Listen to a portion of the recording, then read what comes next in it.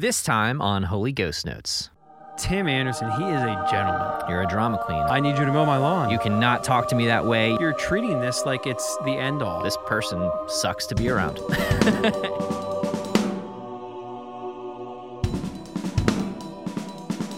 Hey, this is Matt, and you are listening to the Holy Ghost Notes podcast. What's I'm up? with my co-host, Tim Anderson.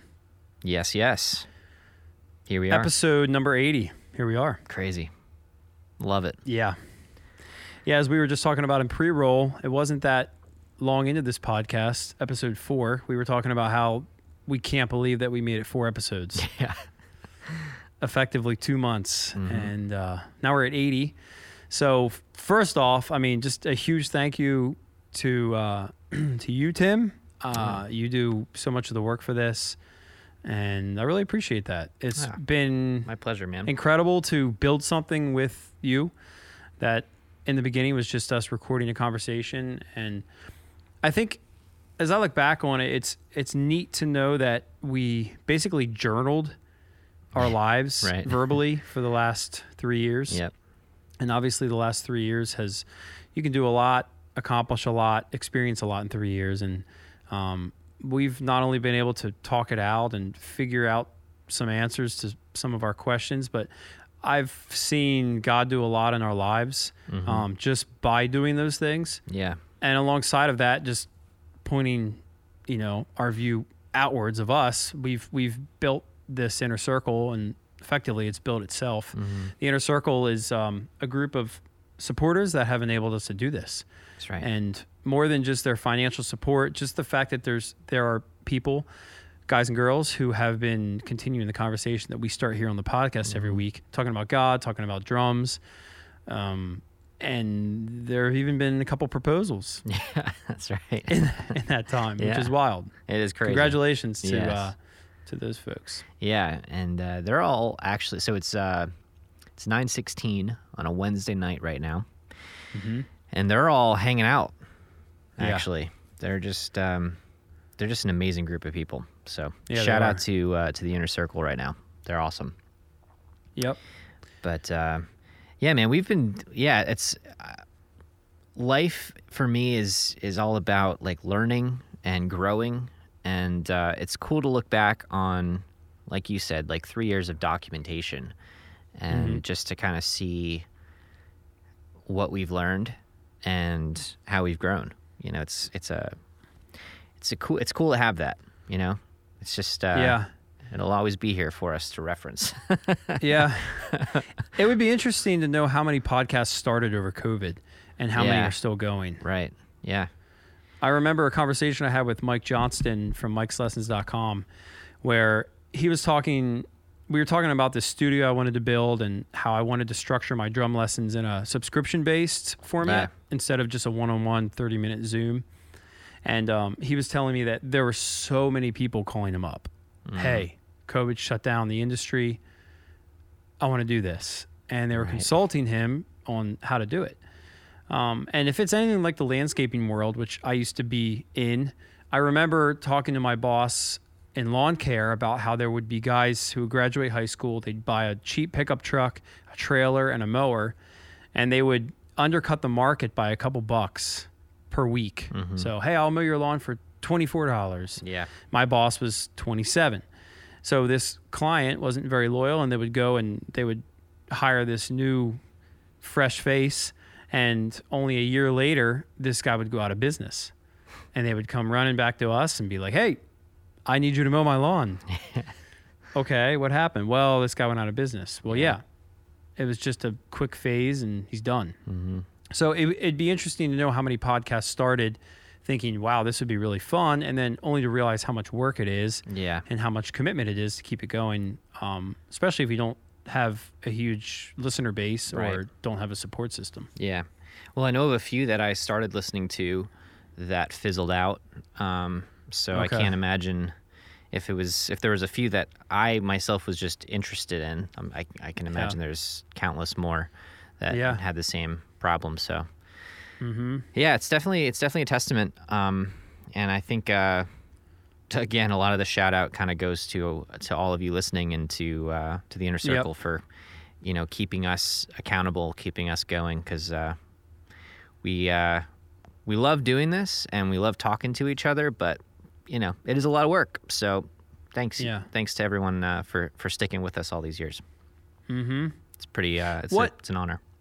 What do you think that you've learned the most in the past 3 years, maybe as a direct result of this podcast having, I don't know, 80 conversations with me, or maybe just hearing yourself talk if you're a verbal processor, or maybe you're hearing back from other people who listen to this. What's one thing that stands out to you that you're like, man, I didn't know that 3 years ago, and I'm glad that I know it now? Well, I think it's a mixture of everything you just said, for sure.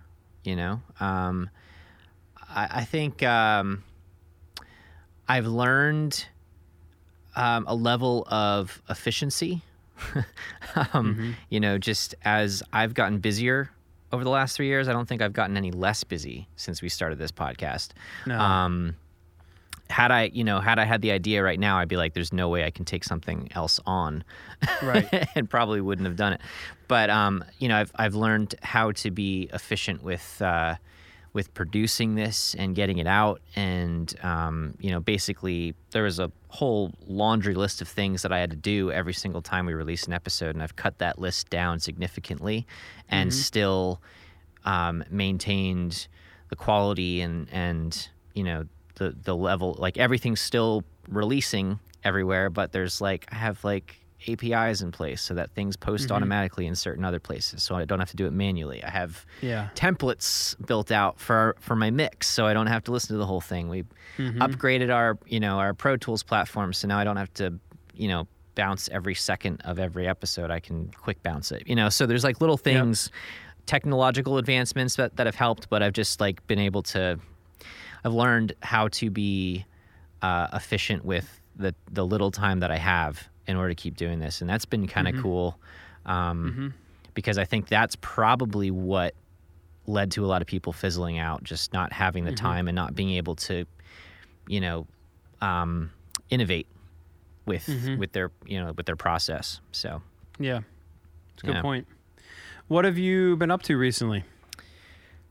Mostly work, but it's summer now, so we just had 4th of July weekend and spent a lot of time at the pool, which was great, and just taking some time to relax. I don't do that too often, and I took that time. Even though there were other things that I could have been doing,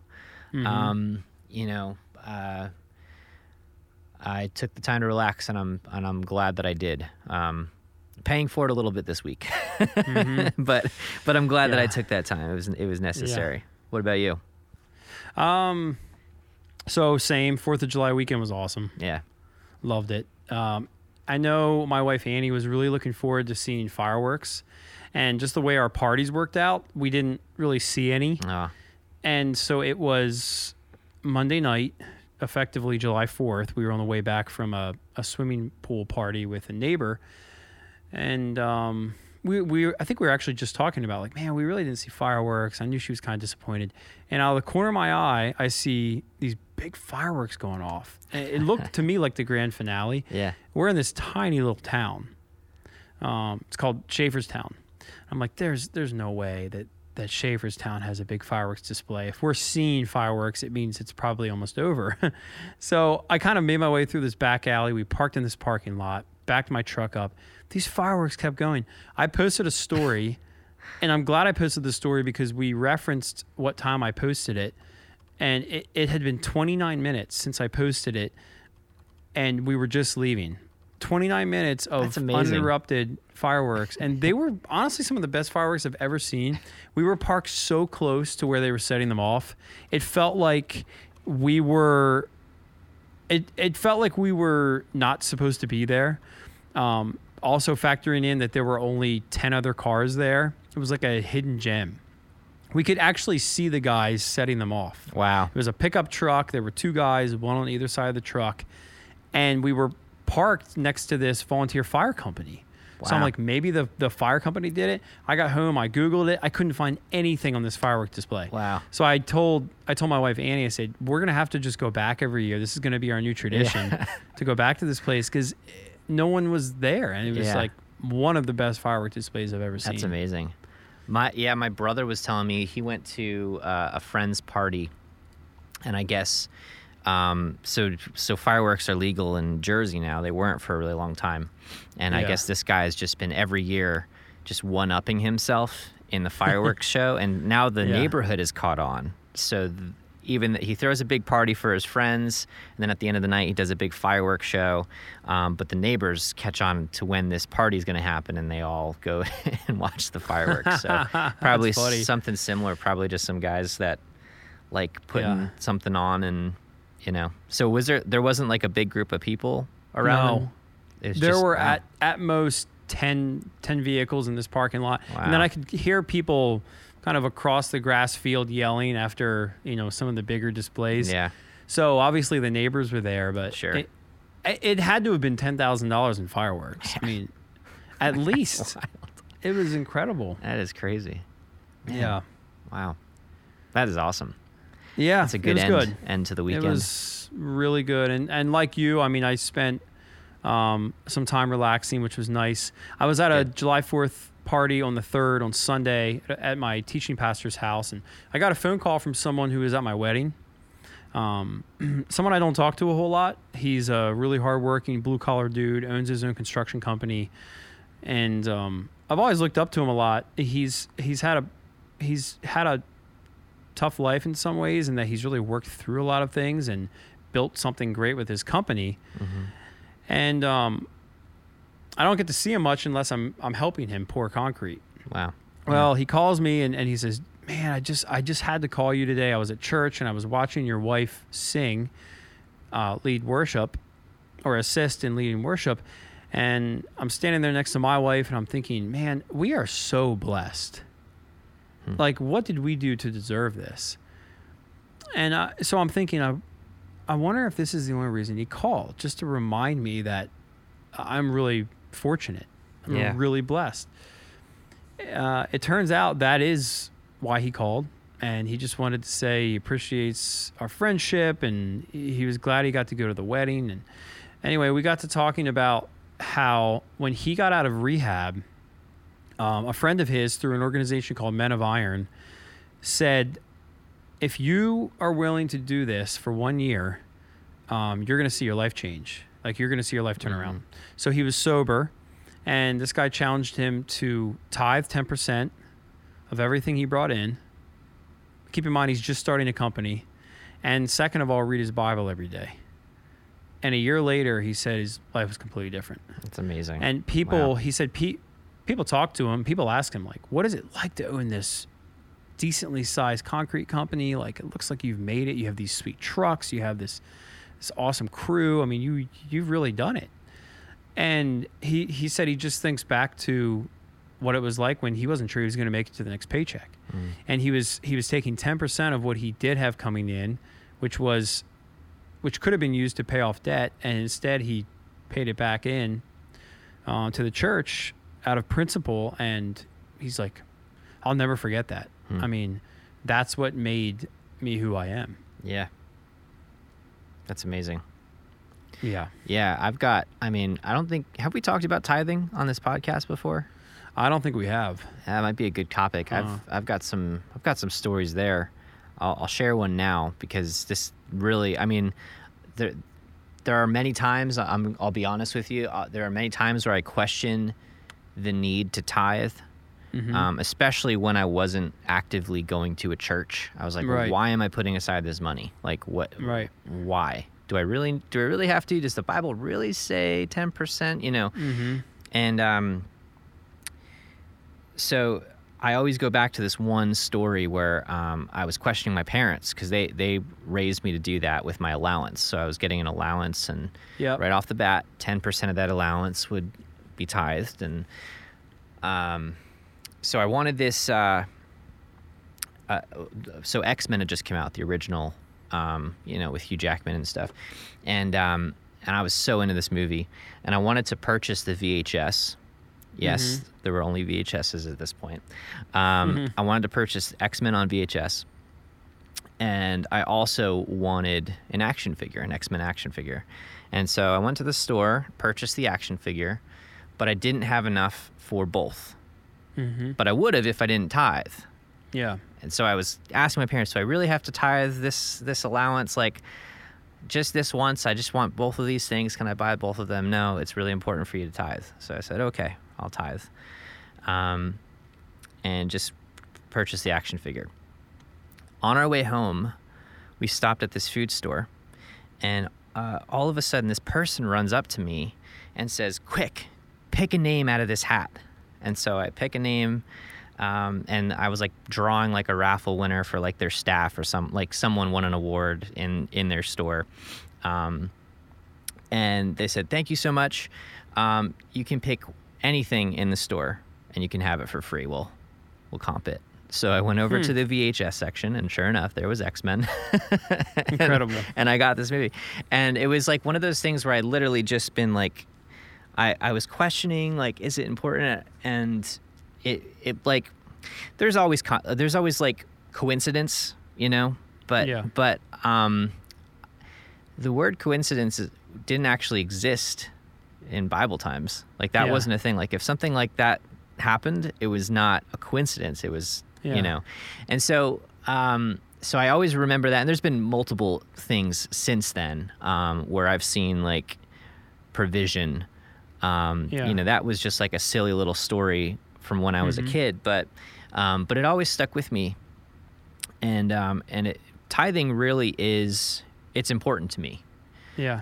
And I've seen the benefit from it, even just from my own mindset. Like, even if you just dismiss anything spiritual that might come from it, just from my mindset, it's like realizing this is not mine. Exactly. I may have worked for it. I might have earned it, but it's not mine. Yeah. Like, so the very first thing I do is tithe. And it's been great for me. It's been really good for me. So No, I agree. So it's, you know, you're not a sinner if you don't do it. But I can tell you there is benefit to it. So Yeah. Great. All right. Well, we're going to hop into our drum topic for the day. If you've never listened to this podcast before, you know we split our podcast into two categories: drum topic, faith topic. Right. So our drum topic today is, what is a professional drummer? What makes you one? Are you one currently? If you want to be one, what does it take? So, Tim, you came up with this. Start us off. Cool. So I've been thinking a lot about this, because had you asked me this question 3 years ago, I might have had a different answer. And I was just thinking, like, so Matt, you're a pro. You do this for a living. You're quite literally what most would consider a professional drummer. You do it as a profession. I do not. So in many cases, I would not be considered a professional drummer. Technically, when you look at the description of what professional anything is, it's someone making money for the thing that they do as a profession. I've made money for drumming, so I could be a pro.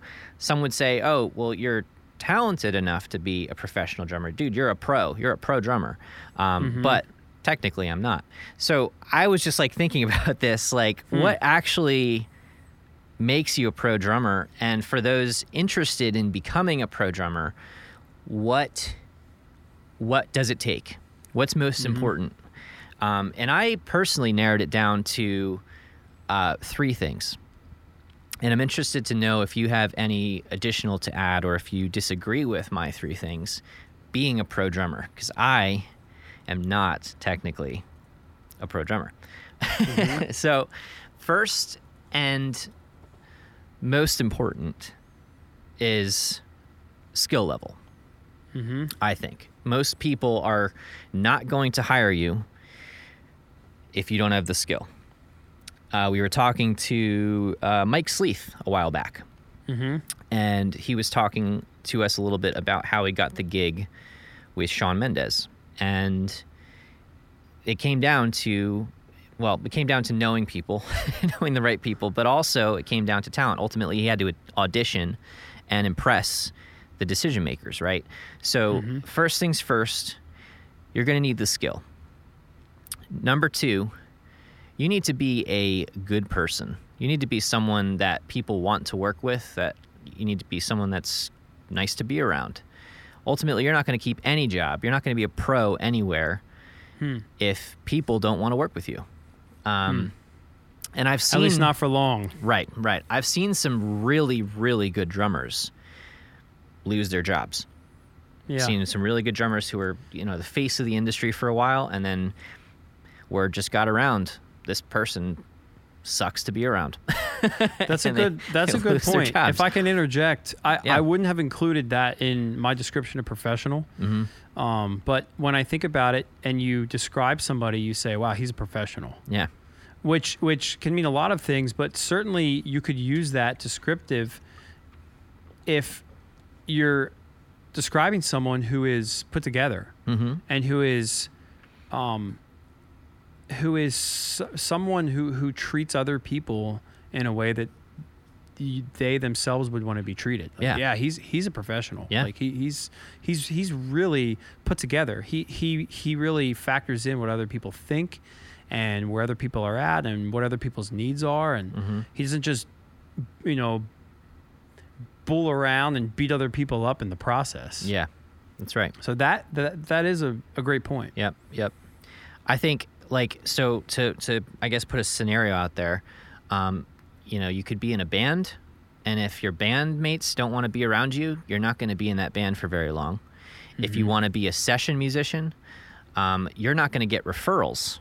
People aren't going to say, oh yeah, you got to hire this guy. He was great to work with. If you weren't great to work with, you could have been a great drummer, but ultimately if they had a poor experience, you're not going to get another job, at least not through that network of people, right?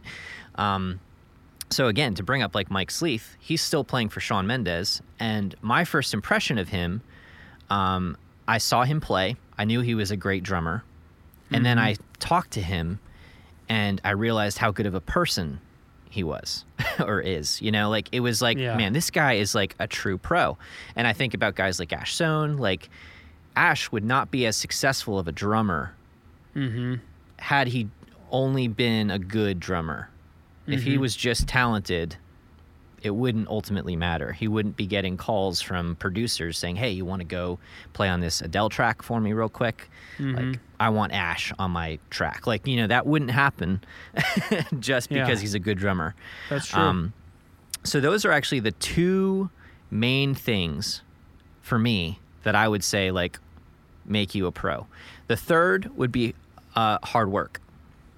Because ultimately, at some point when you have a profession, and this goes for anything, not just drumming, it might start off as something fun, but once you start getting paid, once it starts becoming a responsibility, once it starts being required of you, there is additional work that has to go in, both mentally and physically.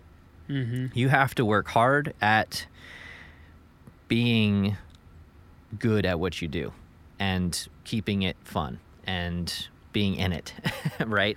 Not just that, but whether it's drumming, whether it's a career, you have to work hard at being at the top of your game. Otherwise, other people are going to overshadow you. If you if you're not, like, for me, like, if I'm not performing at my highest, if my company is not top of the market, then we lose business.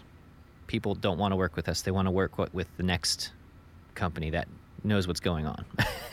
Same with drumming. If you're trying to be a session musician, you got to be able to work hard. You got to be able to, stay up with the times at some point. Like, even with styles of drumming, I think, unless you're in a band that's really successful, which is, Matt's case, like, you really have to be versatile, I think, and that requires hard work. So those are the 3 things for me when I was just, like, thinking about it. Like, it's A, talent, you got to be good. B, which, by the way, step one does require hard work to begin with. You're not some people are naturally talented, but you still have to work hard to get to the point where you're a pro. So talent, skill level. B, be a good person. Be nice to work with. And 3, continued hard work. Be able to be responsible and work hard even after it stops being fun, so to speak. That's a good way to put it, because that happens. A hobby that becomes a job loses some of its fun. Yep. Has the potential to. So that was great. In boiling down at its most simplistic format what professional means, just looking at a definition of it. Number 1, relating to or belonging to a profession. Number 2, engage in a specified activity as one's main paid occupation rather than as a pastime. Those are 2 adjectives. The nouns would be, number 1, a person engaged or qualified in a profession. Number 2, a person engaged in a specified activity, especially a sport or branch of the performing arts, as a main paid occupation rather than a pastime. Okay. Quite literally, that is, as I look around in the music industry, that is literally what that's literally what it is. I'm paid to play drums in the performing arts industry. It's not just a pastime. I think at its most simplest format, if you look at it that way, you don't need to be a nice person. You don't need to be skilled, and you don't have to be hardworking. So I think as I look at this, what you're describing is in line with how I would describe a professional, but put up against the definition of professional drummer or pro drummer. It's contrasting. I think what you're describing is how do you get to the place where you are a professional drummer. You're right. Yep. Correct. I think there are certainly, I mean, we can all agree, there are professional musicians, professional drummers, professional celebrities, athletes, whatever it might be, actors who are not hardworking, are not skilled, and aren't nice to be around from what we hear. That's true. Yeah. And that's unfortunate, but it's an unfortunate truth. And some people get really famous and therefore are a professional because they're not nice to work with. Now, in my industry, speaking from experience, just what I've seen in my own life and the people around me, you do have to work really hard. And if you work really hard, you're going to get good at the thing you're working hard at. And honestly, there aren't that many people in the music industry that aren't nice. And if you're not nice, everyone knows it. Like it's a really small industry. People talk about it. People talk about you. People know your reputation before they even meet you. So the idea of being a professional drummer literally means that you're paid to do this thing. It's not just a pastime. The format in which you follow to become one, however, has those ingredients. Right. For sure. So, Tim, let's just create a hypothetical here. So, I am a professional musician because I'm paid to do this. Would you still consider me a professional drummer or professional musician if I wasn't a nice person, if you knew I was lazy and didn't work hard, and if you knew I wasn't all that good? And now just in your head, without naming names, maybe think about some people who you would think fit into that category. Right. Would you still consider them a professional drummer or a professional musician, keeping in mind that they're getting paid to do it? Yeah. That's a great question. So I guess here's how I'll phrase it, and this is not the best way to phrase it, but I would consider them a professional, but I wouldn't necessarily call them a pro. Okay. All right. Like, so yes, they're professional. They're making money doing their craft. All right. Yeah, I can't. They're professional. That's it. Would I say, oh, that guy's a pro? Like, that guy, that dude, or that girl, she is a pro. Like, not necessarily. Right? I agree with that. So the term pro it encompasses more than just the fact that you're getting paid to do this thing. It implies that you are also you have other attributes. You're the full package. Other than it being your profession. This makes me think of years ago I read something from C.S. Lewis about the word gentleman. And from what I remember, the word gentleman used to mean someone who owned land. Right? Interesting. And now it obviously, when you say, if I were to say Tim Anderson, he is a gentleman. Tim owning land would not be in the first 10 things that you think about. I do own some land. land. If I said that, even though it's true, you would think, well, he holds the door for somebody at the grocery store, right. and he's really nice and kind and considerate and generous, right? So over time, the word professional has evolved and been shortened into the word pro, which has taken on, I would agree, the meaning. It's a lot more than just the fact that it's your profession. Like you are put together, you're the full package, as you said. You're someone I would aspire to be like. Yeah. And I think the argument can be made here that it's one thing for it to be your profession, but that doesn't go far enough for me. And the reason is you only get one life.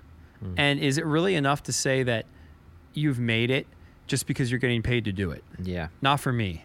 I would like to be remembered for more than just what I was able to do and the fact that I was paid for it. I'd like to be remembered for being someone who made a positive difference. Right. Not just someone who was paid to do this thing. Yeah. Additionally, I'd like to be influential in the sense that I'm doing something well, and I'd like to make my parents proud and be a hardworking person who's contributing and actually putting some skin in the game for this thing. Yeah. So as you're listening to this, Tim, you raised great points, like 3 bullet points. Here's what I think a pro is. This is the process of getting to the point where you are paid to do this thing. Yeah. As you're listening to this, what kind of person are you? Because I think the argument can be made that you can be a pro and not be a professional. Yeah. In other words, you don't have to be paid to do a thing, and you can still be a pro at that thing, which might be the most important point anyway. Because if that's true, then it applies to anything and everything in your life that you're doing with these at least 3 attributes in mind. Yeah. Are you hardworking at it? Are you nice about it? Are you nice to people around you? And are you good at it? Yeah. Well, I think some professions might be a little bit more forgiving if you don't have one of those attributes. Yes. Sports being probably the primary one. It's when it's money driven. Sometimes your attitude doesn't play into it. But I will say 100% in the arts, like acting, like movies, TV, music. Word spreads like wildfire. Oh my goodness. I have seen careers ruined because you're not an easy person to work with. You're difficult to work with. You're not a nice person. You're a drama queen or whatever. That those people usually have pretty short careers. Let's just put it that way. In sports, maybe not so much. But even there, you'll see people get traded to other teams, and like word spreads, this guy's difficult. He's a great player, but he's difficult. So, but yeah, I mean, you're right. I mean, technically, a professional would be somebody who makes money doing what they do.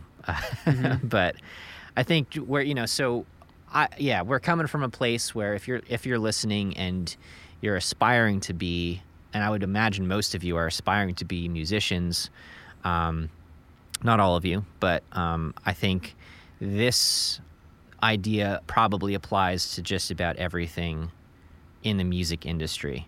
And hey, if you found a group of guys who you're in a band with, and they can deal with your level of difficulty as a person, and then more power to you, you know. But ultimately, at some point, you're going to be going on tour with other bands and crew members and people who have to deal with you. And, you know, just think about that experience for them, you know, or how it, you know, if you're a selfish person, how it'll affect you down the road, you know, because I know of a lot of opportunities that have merely been opened up for me, not because of my skill level, but because of just working with me as a person. People, you know, because I've even asked, like, why do you want me to play with you on this? Why are you asking me to drum? You have all of these other friends, people that you've worked with in the past who are miles beyond where I am as a drummer. And they're like, well, because we want to work with you, man. Like, we just want you as a person to be, you know, and that is like a massive compliment, you know? Yeah, that's true. I think about the fact that I've spent 20 years doing one thing and I haven't dedicated a whole lot of time to other things. Have you ever thought about the fact that, you know, we all have decisions about how we want to live our lives and how we want to spend our time. It's part of the reason I never got into video games. Yeah. Because there's only so much time in a day, and if you're going to spend time doing that, you're going to get good at it. Yeah. But for me, I don't place a whole lot of value on being good at video games. It's just not very high on my list. And there are those listening who play a lot of video games, and for you, it's something in a lot of cases you're very good at, and it's important to you because it's relaxing, because it's something you can do to just take your mind off everything else. We all need that. For me, video games does not do that. Video games, I'm terrible at video games, so it just makes me frustrated that I'm not good at it. And in order to get good at it, I would need to dedicate so much time to get there, which is obviously taken away from the point that it's just something I do to relax. At that point, it's like, well, it's sort of obsessed with this thing. Yeah. But man, I think about like someone like my neighbor who is good at quite a few things, and I don't know that he would say that he's great at any one thing. Yeah. And I think this raises the point that if you want to be great at drums or at anything else in your life, you're going to have to sacrifice other hobbies or other relationships or other things in your life to dedicate to this one thing. Yeah, jack of all trades, master of none, right? Exactly. Yeah. I don't see a whole lot of ways around that. And I think that that's a worthy call, actually. I think it's a good thing to place a lot of value in one thing instead of jumping around to 20 different things. Yeah. But it's very personality driven. That's right. And my personality is more in line with the idea of learning something and getting really good at it and not cutting corners. Like, I don't want to do something halfway good. Right. And especially if I'm getting paid to do it. So if you want to make drumming something that you're doing full time and you're getting paid to do, your profession, then a good path there is to follow these 3 bullet points that Tim laid out. Be a pro in the process of being an aspiring professional drummer, which is work hard so that you can get good at this thing and be really nice to people along the way. Yeah. It's a really simple recipe for anything in life. But things will go well for you if you follow that trajectory. Yeah.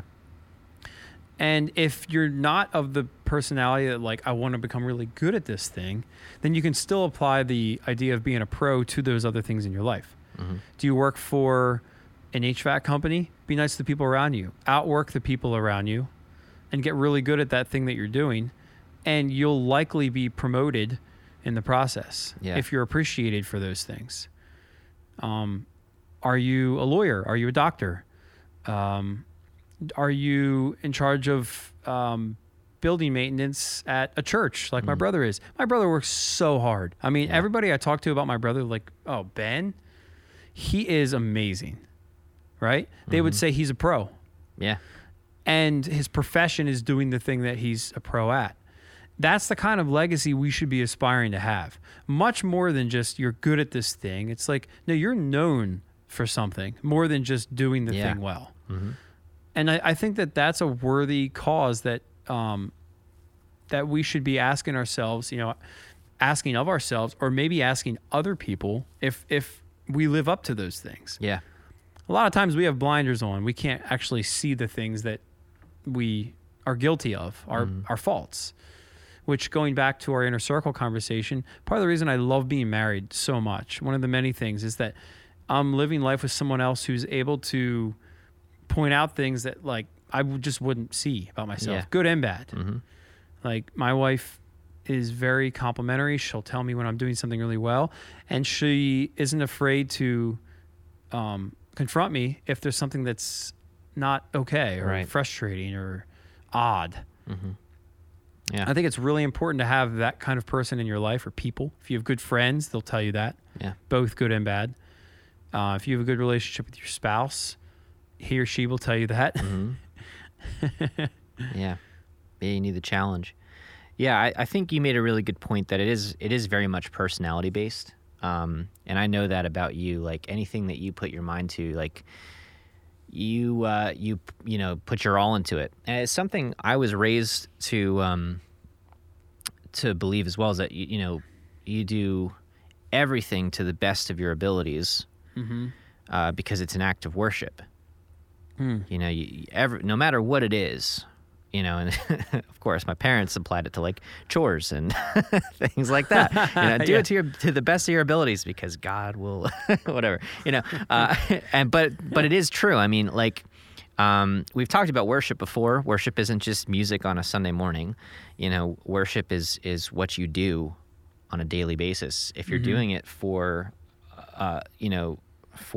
God's glorification, if you're doing it for that reason, it's an act of worship. So that's something that's been kind of instilled in me at an early age. I know that you share that as well. Yes. And I think that's part of probably the driving point too behind you working so hard at the things that you love. But I see it in everything that you do as well. I mean, it's not just drumming. It's in farming. Like you're not just clocking in and clocking out. Like you know what you're doing, and you're doing it to the best of your ability. You talked about pickleweed in one of the episodes and how frustrating it is and how thorough you have to be. Otherwise, it has it's detriment. It's a detriment to your crop. And so like things like that take a certain type of person. Like, I'd be giving up like halfway through that field. I'd be like, yeah, I'm done. Yeah, but yeah, it's, I think I'm buying a drone yeah, right. with a spray tank on the bottom to kill this stuff. I'm just going to flamethrower everything. Who's got a beer? I need a beer. Right. It's, it's funny. So it does, it takes the right type of person, but I think, and I actually want to end this off with a question for you, Matt, because you are the resident pro right now. And I want to see let's just get there now. If based on those 3 bullet points that I outlined, if you were to remove one of those things, how do you think it would have affected your career as it stands? It's a great question.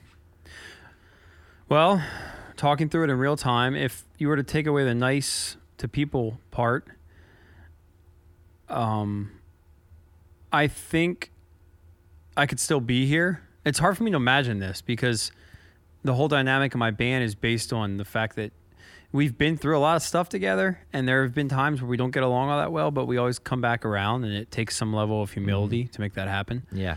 If you take away the skill, I think it would have gotten to a point where I could also still be here, because if my band confronted me and said, hey, you're not doing a good job at this, and I was hardworking still, I would be able to work on it, and I would, and therefore I would get better at it. Yeah.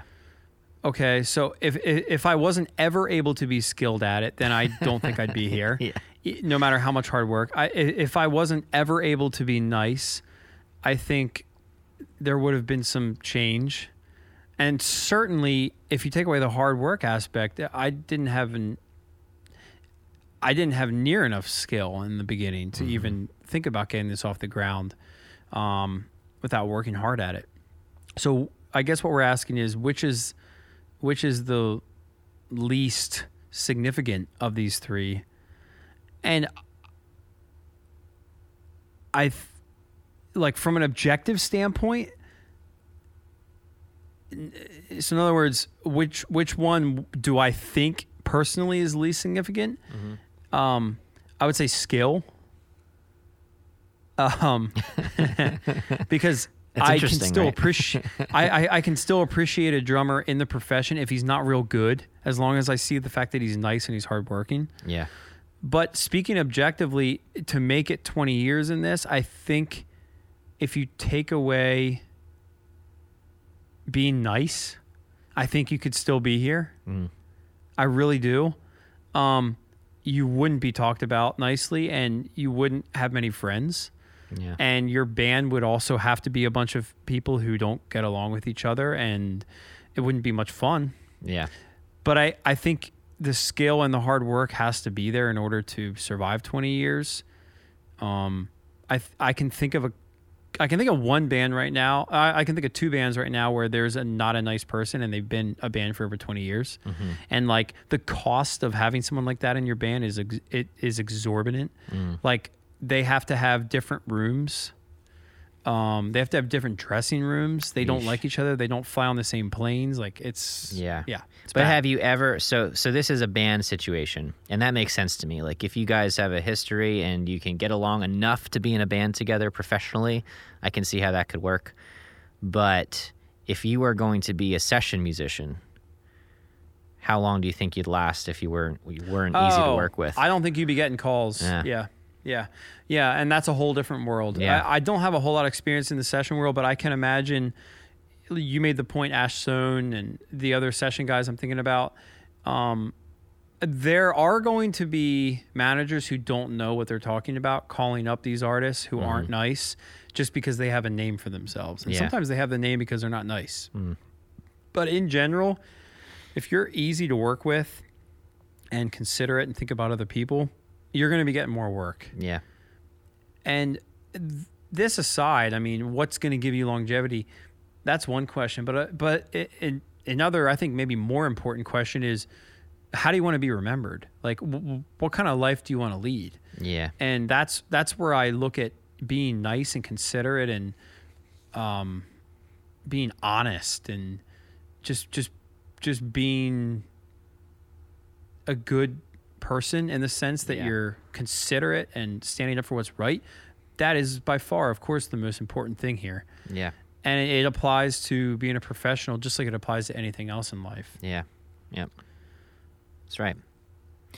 Yeah, that's good.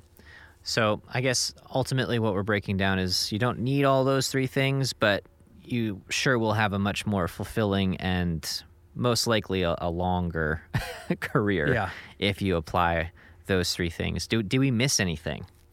Do you think there's another element to being a professional that we didn't touch on there? I think this plays into being nice, but making other people's lives easier. In other words, staying in your lane and then getting off stage, per se. Just getting out of the way, doing what you're called to do. Yeah. And not overstepping. And I think another thing, too, is being careful about how much stock you put in your performance. Like, there's this idea of imploding. So if you put all your stock in how good you are at this thing and what people say about you, you could get to the point where you're no longer a professional. It's no longer your profession because you just run away from it, because you can't stand the criticism. You can't take it. It's too much for you. There's too much pressure. So it takes this level of having an identity that supersedes what people say about you, good and bad. And I think that is a very important point when it comes to being a pro and actually staying around for a while. Is you have to be able to put on some armor and remember why you're doing this in the first place. Yeah. That's great. That's really good advice. Awesome. Well, this is a good topic. Good work, man. Yeah, you too. Thank you. Our next topic is patience, which was a topic that we almost went into, I guess, a few episodes ago. It was kind of an idea that I had because of a specific day that I had. But actually would love for you to start this one if you're open to it, and then I'll take it from there. Okay, cool. So our faith topic is patience. And patience is something that's hard for me. I just think in terms of what's been going on recently around here, my wife and I got married on Mother's Day. So it's been just over 2 months, and we've been renovating, and I wouldn't say remodeling, but we've been fixing up our house, painting, making it nicer inside and out. Yeah. And when I have my mind set on something, it's hard for me to put that aside and say, we'll get to it tomorrow or next week. Right. It can wait. Hard words for me to say and live by. So what is the importance of patience? Well, a good application of this would be remodeling a house, because there's certain things that you can't just rush through, and you should take your time with, and the outcome will be better. And I think this applies to most things in life. So if you're willing to be a patient person, then instead of treating this thing like, oh, it's something I have to get done tonight, it cannot wait till tomorrow, you will get it done, maybe. And if you don't get it done, you're going to be frustrated. If you do get it done, the quality of that thing you're doing will probably not be as great as if you waited and just took your time with it, or waited until it was a better time to do it. If you throw everything at it because you're impatient, then you're likely to get hurt other people, or get really frustrated, thinking, man, I can't believe I didn't get this done. Now, for me, when I think about what does it take to be patient, or why am I impatient, a lot of times I treat things like it's the end of the world. So, for example, if I don't get the front of the house painted tonight, when am I going to get it done? Well, what am I really saying there? There's not going to be tomorrow? Or what if I don't have time tomorrow? Or I had this in mind to do tonight, like I have to do it, right? You're treating this like it's the end all. And I think what happens to me personally is that other things take a back seat to this thing that I think is the most important. So it's, in that case, a matter of value. What are you placing value on? Right. I'm very task oriented. I like to have a checklist. I like to check things off, and that really makes me feel like I'm doing what I need to be doing. And sometimes my impatience comes out because something's taking a lot longer than what I want it to take. And therefore, things that are actually important, like relationships, take a back seat, and I hurt people, or I say things I don't mean to say, or I do things I shouldn't do, because I'm placing all the value on this thing that I am so confident and so like, you can't keep me away from this. I'm going to get it done. Yeah. Patience is obviously a biblical principle. Something that obviously people have dealt with impatience for all of time. And so it's something we have to really fight to attain, and impatience is something we have to fight against. But for me, it's really a matter of where are you placing your value. If you're patient with somebody, or you're patient with a task, or you're patient with people around you, then you're placing value on them, not on yourself. Right? If you're impatient, then you're saying things need to go my way according to my schedule and in the time that I say that it needs to happen. Well, what does that say to the other person? The world revolves around you. You're not considering them. You're not factoring them in. And I'm just kind of shooting from the hip here about just thinking about a couple of examples in my life. Like, what does it really mean to be patient? I'm not trying to talk about it like it's something other people have talked about, and I'm just quoting, elaborate ideas here. Like, this is how my life looks when I'm patient. Okay. It means I'm slowing down a little bit. I'm thinking about other people throughout the day that might alter my schedule and the way I think things should go. And I'm not treating things today like it's the end of the world and tomorrow won't come. Like things can wait. And that's something I'm not great at. Yeah. So where's my value? I want to say it's in my relationships with people around me. Am I impatient ever?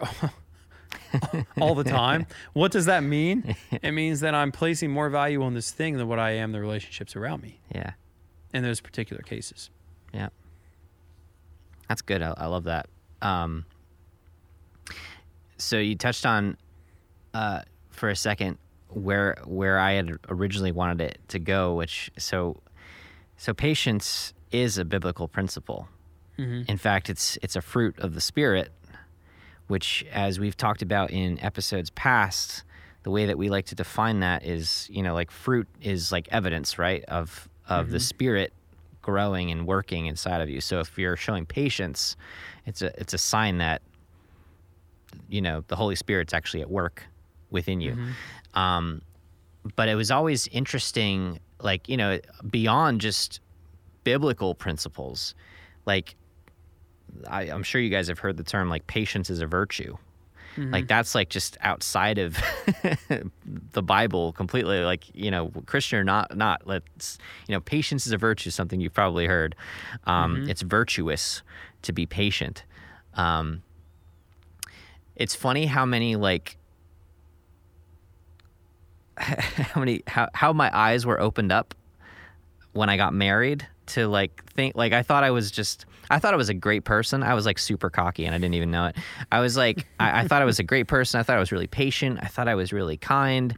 And then I got married and realized not all of my flaws, but a number of flaws because all of a sudden I was living with someone and had to care about someone.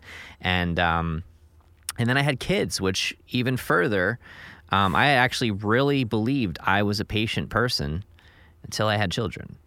And then it was like a slap in the face. You were not a patient person. And I like the voice I have ringing in my head right now is actually my son's voice. And he is not a patient kid. You will hear him on the daily, probably multiple times a day, say, "This is taking forever." and sometimes he had asked me to make him a sandwich a couple seconds ago and I didn't get up right away. Or I'll be making the sandwich in the process of making the sandwich, which can only go so quickly, and he'll storm in, "This is taking forever." And I was just thinking about it. Like, so we, on this podcast, we're always trying to like deep dive areas of life that can help us live more fulfilled lives, better lives, happier lives. And patience is something that I've been struggling with.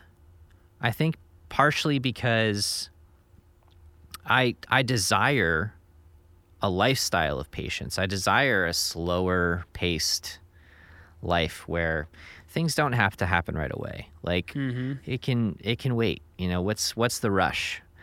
My job does not allow me to think that way. We have deadlines and things have to get done. And if someone wants it now, you get it now. You can't be patient. And it's hard to instill patience when you're being paid to get things done, right?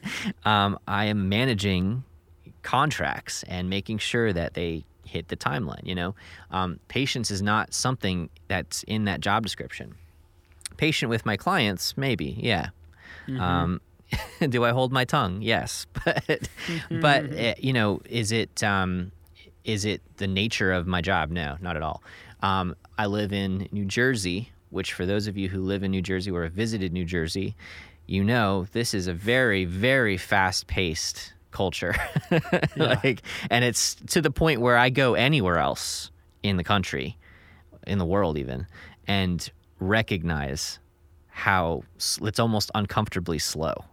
Wow. When I leave New Jersey, I went to Nashville just for like a week and was like, my goodness, like this is so slick. Just take your time. Why don't you? Like, like, went anywhere down south, especially like sorry for all you southern states, but if I go south, like it feels like I'm just slowing down, which is great for me sometimes, but when you're so used to being fast paced, like there's this, I was in a client meeting today and we were just talking about how like there's this unspoken like rush. As soon as you get in the car and start driving, like you need to get to the next place as fast as possible. And I like realized it. Like I got to my meeting like a half an hour early this morning and I was still like speeding like crazy. Like I had to be in the fast lane. I was like, what's this traffic? Get out of the way. Like get out of the fast lane. There was no rush at all. I was early and I was still rushing around. And it's just like, it's so funny how, I mean, the American culture as a whole is very fast paced. You go to other countries and it is like mind blowingly slow. Yeah. But even for me, like I'm in New Jersey, which is like, it's like being in the Californias and the, it's like very fast paced here, New York, New Jersey in general. But I think there's so much value. I mean, it's literally like in the list of fruits of the Spirit: love, joy, peace, patience. It's number 4. Right there with love, joy, and peace. And I think that we should place importance, not just because it's virtuous, but because it's actually a quality that will better our lives. And practicing patience is something that I need to do. It's like it's a necessity. Yeah. In a culture and a world where it's so natural to be anxious, like anxiety is like just a daily thing. I'm not knocking anyone who actually has like anxiety issues. Like that's. Man, I get it. That's that's real.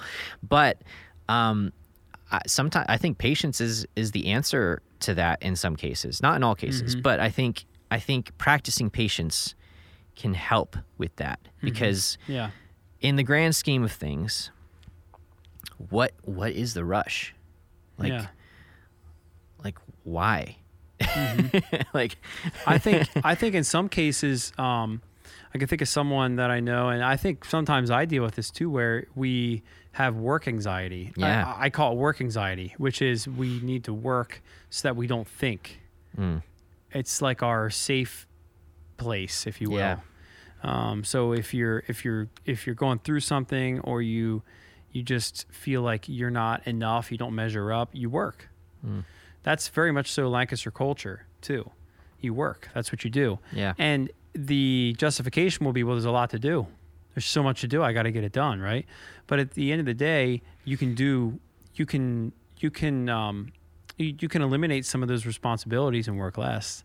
We all have decisions that we make that ultimately make our lives busier. I understand there are some essential responsibilities like parenting, children who need you, dependents, jobs, and daily life, but there are so many other things that we could cut out from our schedule so that we don't work as much, and it would give us more peace in our lives, right?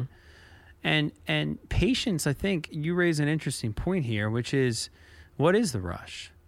And I see the collateral as being, what are we flying by on the proverbial highway? What are we missing? Like, what are we missing as we just zoom past these things? As I was talking about earlier, if you're placing all the value on getting to where you're going as fast as you can, once again, speaking metaphorically or figuratively here, what are you missing in the process? And I think it's important as a Christian to factor in time where you're not always doing that. Because obviously there are things happening around you at any given time that maybe you are not seeing because you're impatient, because you are rushing to get to the next thing and the next place. And that aside, the quality of life, like you said, just goes down. Yeah. If you're able to if you're able to be a patient person who values the people around you, which I think plays into what the definition of patience is, then life has more meaning. So for me, in closing down this conversation, I think something that reminds me to be patient is reading the Bible, because history is a pretty important part of our perspective as we look forward. Yeah. If we make our whole lives about us, then it's going to, your world is going to shrink down. Your vision's going to be so narrow that you're carrying this weight that you really don't have to carry. Yeah. You can do very little to control what happens in a day's time. Mm-hmm. There are certain things you can control, what you say, what you do, but that's almost it. Mm-hmm. There are so many things that you can't factor in. And if you look at history will teach you and remind you that all throughout time, people have been dealing with the issues, many of which many of the issues that you're dealing with today. Yeah. And there's something to that. It teaches you that, hey, you're a part of something bigger than just you. Mm-hmm. And you can work together with the people around you. You can work together, knowing what happened back then and going forward. Yeah. And you can be patient with that person that cuts you off in traffic, and not lose your cool, because it's not just about you. That person's probably going through something. Mm-hmm. That person could very likely be going through something that you can't even imagine. And so you become impatient, you become nasty, and you fly off the handle, and you just miss an opportunity to do something positive. Yeah. Because you were impatient. Yeah. And that's exactly where I wanted to go with this. So I'll wrap with this. I started watching this TV show called Peaky Blinders for the first time, and it's been around for a while. Show. It's like 6 seasons or something like that. Great show. But I started watching it. In the first episode, there's this scene where this guy just he like abruptly comes into the bar, starts flipping tables and freaking out. And they tackle him, and it's like, for a second, you're like, what the heck is going on? This guy's out of his mind. And then you see the main character pick him up, and you find out that this guy has PTSD from the war. And he calms him down and walks him out and pays for the damage.